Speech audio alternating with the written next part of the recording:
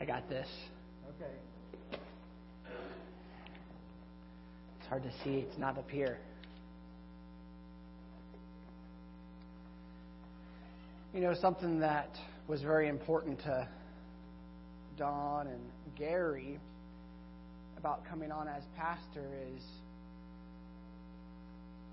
having biblical theology.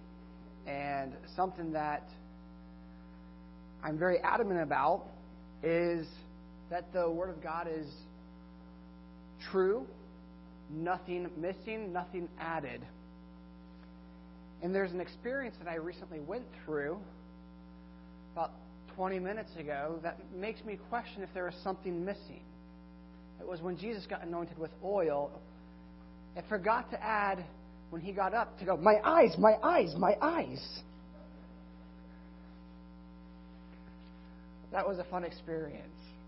I really appreciate you guys anointing me with oil and choosing me to be your pastor.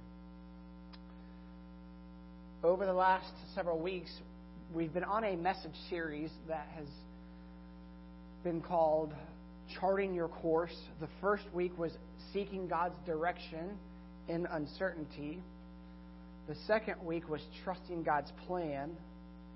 And this week, in Charting Your Course, it's Walking in Faith and Not Fear. Isaiah 41:10 says, "Fear not, for I am with you. Do not be dismayed, for I am your God. I will strengthen you. Yes, I will help you. I will uphold you in my righteous right hand." I don't know about you guys, but has there ever been a time or a moment in life when you have had fear? I've had plenty of them. But one of them, if my friend in the sound booth will go to the first slide as she's walking back there. It's okay. I'm going to show you a before picture and an after photo. These were not too far taken apart, but one was when I was in Uganda and another photo was taken in the Philippines.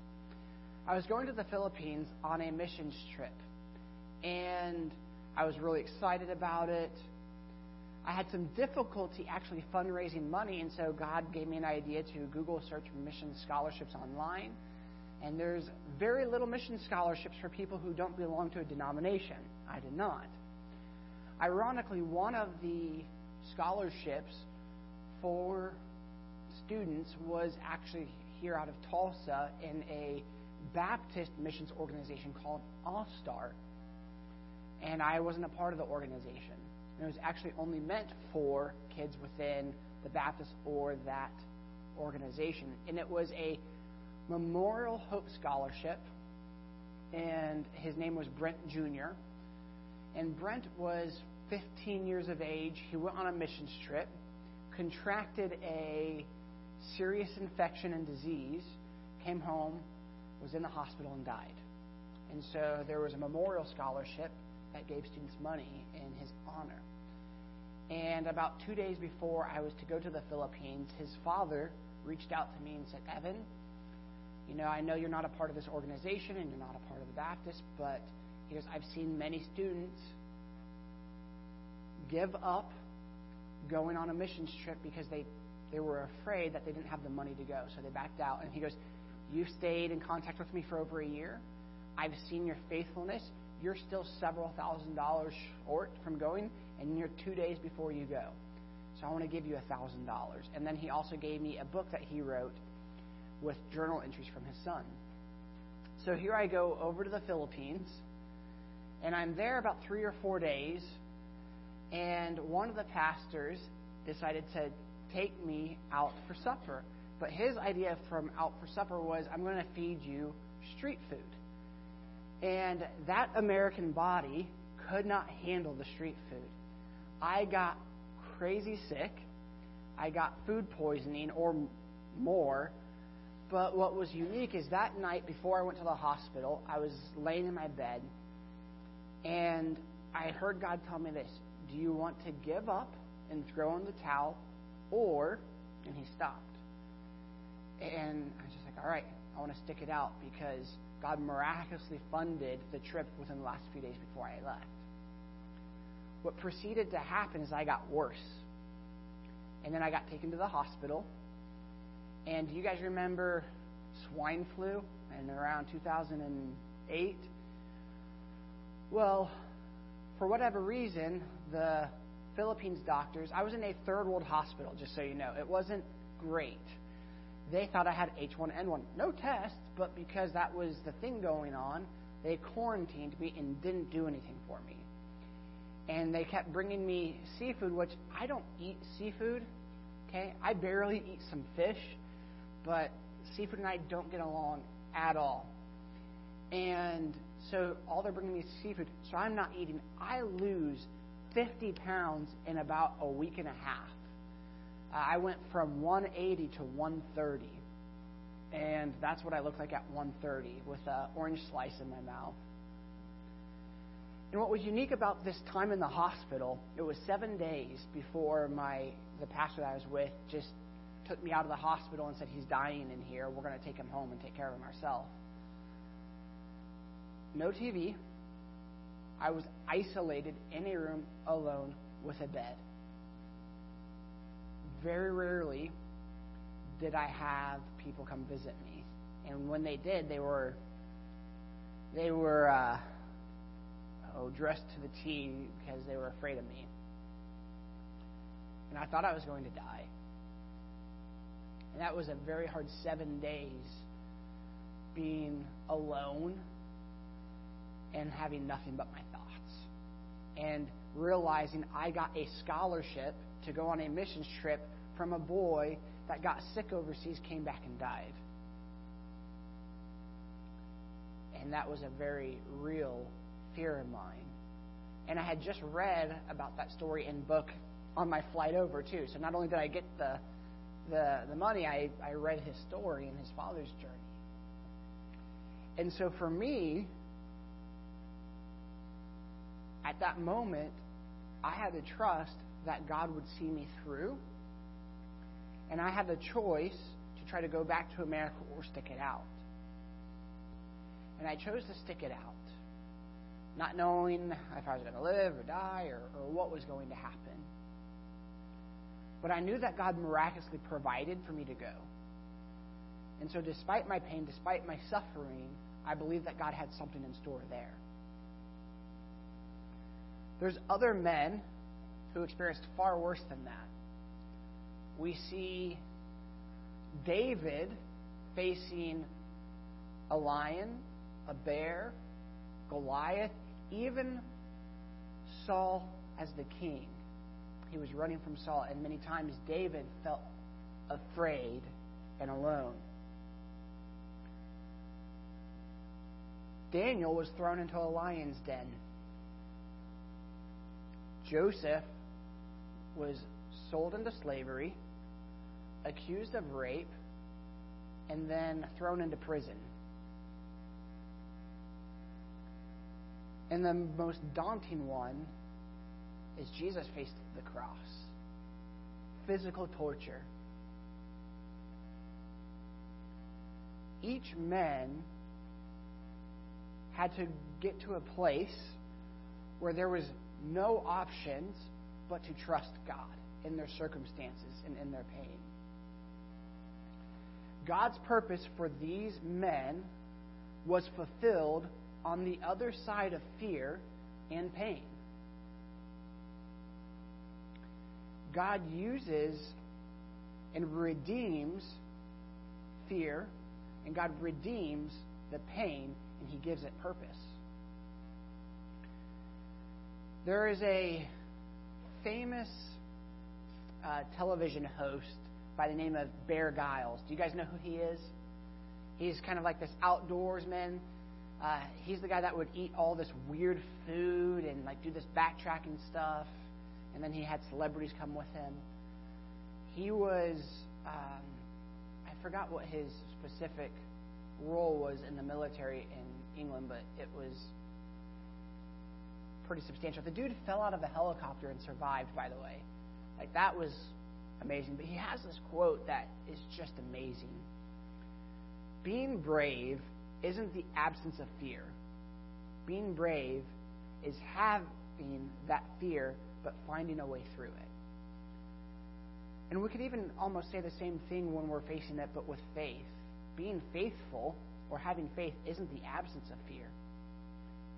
But being and having faith is finding a way through fear. There's biblical examples of how to overcome fear. 3 of which are overcoming fear with power, love, and self-discipline, or you could say a sound mind. 2 Timothy 1:7 says, "For God has not given us a spirit of fear or timidity, but of power, love, and self-discipline." The spirit of fear and anxiety are no greater today than they were 1,000 years ago. And I think the further away people and culture get from biblical living, the more examples of fear and anxiety we get in our life. There's differences in fear and anxiety and how it takes place. Some is biological, some of it is circumstantial. But when we go through fear with anxiety, we can trust that God is with us and can see us through those difficult moments. When we talk about overcoming fear with power, we have power over fear because we live in the power of the resurrection. Luke 10:19 says, "I have given you authority to trample snakes and scorpions and have overcome all power that the enemy has. Nothing will harm you." We can overcome, again, fear with love. A common lie that I have believed many times in my life is that God is out to get me.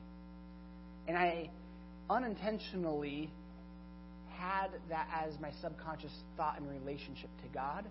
And I think that is because as a child growing up, every time I did anything slightly wrong, my father was there to correct or discipline me. And whether it was intentional to help me grow as a young man or just out of some of his own angers and frustrations. And I experienced that as a father as well. Sometimes I'm too quick to correct my kids. They're kids. They're going to make messes. They're going to do things. And what I realized in my own relationship with God, because what felt like every small thing that I did wrong, my dad was there to correct. I felt like every small thing that I do wrong in my life, I'm kind of looking over at my shoulders, expecting God to somehow smite me or disapprove of me or be angry or upset with me. And so what's happened in my life is I've told myself this lie that God doesn't approve of me, because when I look back through my life and the lens and the story that I created is that this narrative is that He's out to get me because I'm not good enough. And so my relationship with God got colored through this lie and this lens that I believed. But something amazing happened in the summer of 2008. You guys familiar with the Jinx Bridge over here? So there's a snow cone stand over in that park area. And in 2008, I ran a snow cone stand in that park. And this was before smartphones. And I didn't have anything to do all day while I waited to build snow cones. And so I just had my Bible, and I would pray, and I would read. And something that was difficult for me was learning and reading retention. I had a vision problem that went undiagnosed until I was in 6th grade, and as I couldn't see binocular, my eyes could not work together when I would try to read. So like if I'm reading He alone is my rock and my salvation, one, I would try to be focused on the He, and the other, I would be reading somewhere down here on salvation. I wasn't dyslexic, but I just couldn't see words together. And that summer, as I was spending a lot of time alone in the snow cone shack, praying and reading the Bible, God broke that lie that I had carried, that He was out to get me. And I started experiencing God's love in a way that I hadn't experienced before. It went from a head knowledge of God's love to, I say, a heart knowledge and experience that He has called me His child, that He's grafted me into the family.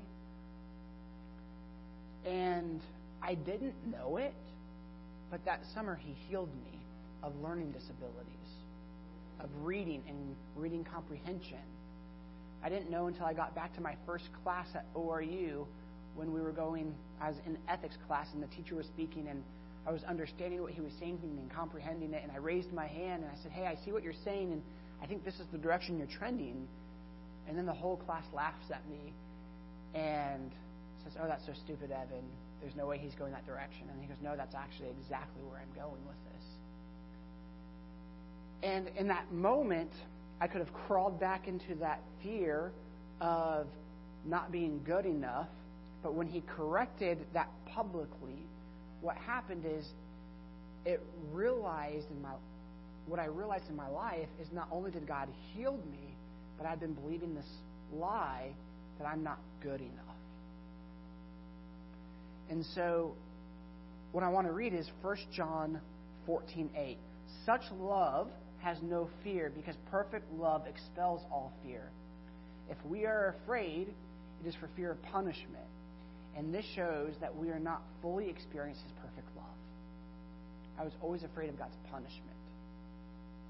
But it was when I experienced His love that I no longer became afraid of doing something or not behaving a certain way to be on God's bad side. I realized the work of the cross and that gift of salvation. Not only was it already in my life, but it came more tangible and more real to me than I'd ever experienced.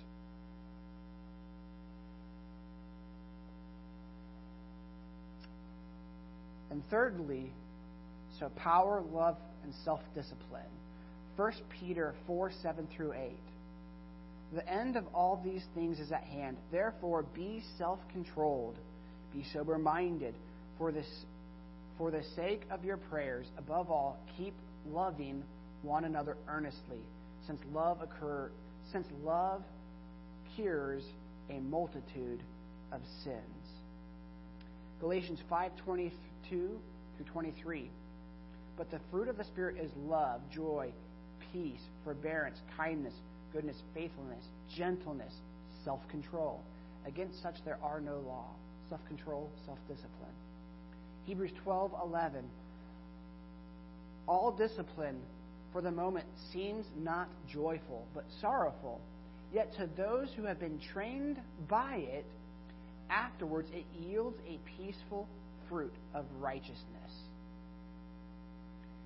And the key word in there is train. Proverbs 22:6 says, "Train up a child in the way he should go. Even when he's old, he will not depart from it." What I realized is so many times I was trying to please God. I was trying to be better. I was trying to present myself a certain way and live a certain way. I wasn't training. And what I realized is there's this moment, and Craig Rochelle, in one of his messages years ago, or I don't know how long ago, he says, "Don't try, train." And to me, when I look at self-discipline, how do I become more of who God has called me to be? Through the act of self-discipline. How do I get over fear by walking more in faith? Comes not by trying, but by training. The only reason why David could face Goliath is because he first faced a lion and a bear. When we see Jesus on the cross and what he went through, he had a moment before that in Gethsemane with God. But even before that, there were a lot of other times that he had spent alone with his Father. And those moments were moments of him to grow and to learn and to train as the physical aspect of man to go through that crucifixion and to know who God is and to know his Father and to know his will and to be able to walk it out.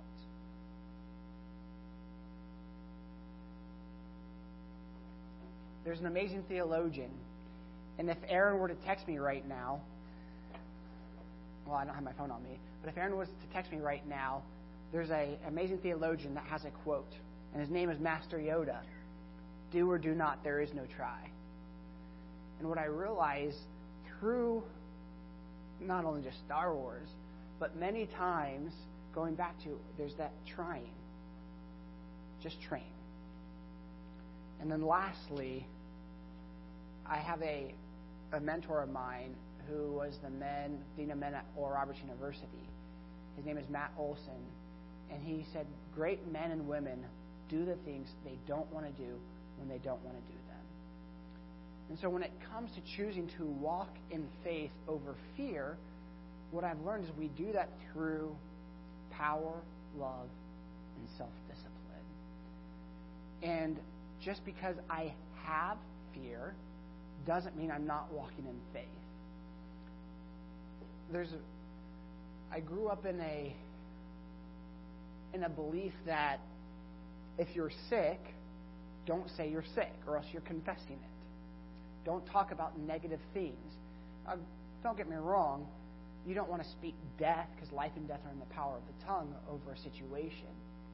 But it was almost as if you can't be truthful, because if you speak anything negative, it's going to come to pass. When we're in fear, we can be honest with God where we're at, much like David was in the Psalms. We can say, God, I'm afraid of the situation. I don't know what I'm going to do. I don't know how I'm going to handle it. When I was in the hospital, I said, God, I don't know what I'm going to do. I don't know if I'm going to live or die. And I've been given the option to travel home. But I believe you also have something here for me. And I don't know what that looks like in life or in death. But I know you brought me to this point. So I'm going to step out in faith that you're going to work on my behalf and in this situation. And even though I'm going to have fear in the process, that doesn't mean that I still don't have faith, or that I'm wrong, or that I'm breaking one of God's rules or laws or commandments. When we live our life, we can live it in faith, even if there feels like there's a presence of fear. Because it's the faith that we're walking it out, not the absence of. So today I'm going to pray, and we're going to end, and then we're going to have the song of invitation. And if you haven't yet given your life to the Lord, I would encourage you at that moment to come forward and we'll pray with you. Father God, as we end this here today, I thank you for who you are and what you've done through and by your Son shed blood. And I thank you that in the presence of fear, you are there. When Jesus was facing the cross, he was sweating blood because there was so much anxiousness and fear that physically manifested itself in that manner. But yet, you and your presence were with him, and through that process, he went to the cross to die for our sins. God, I thank you that we can have faith and walk in faith despite present fear.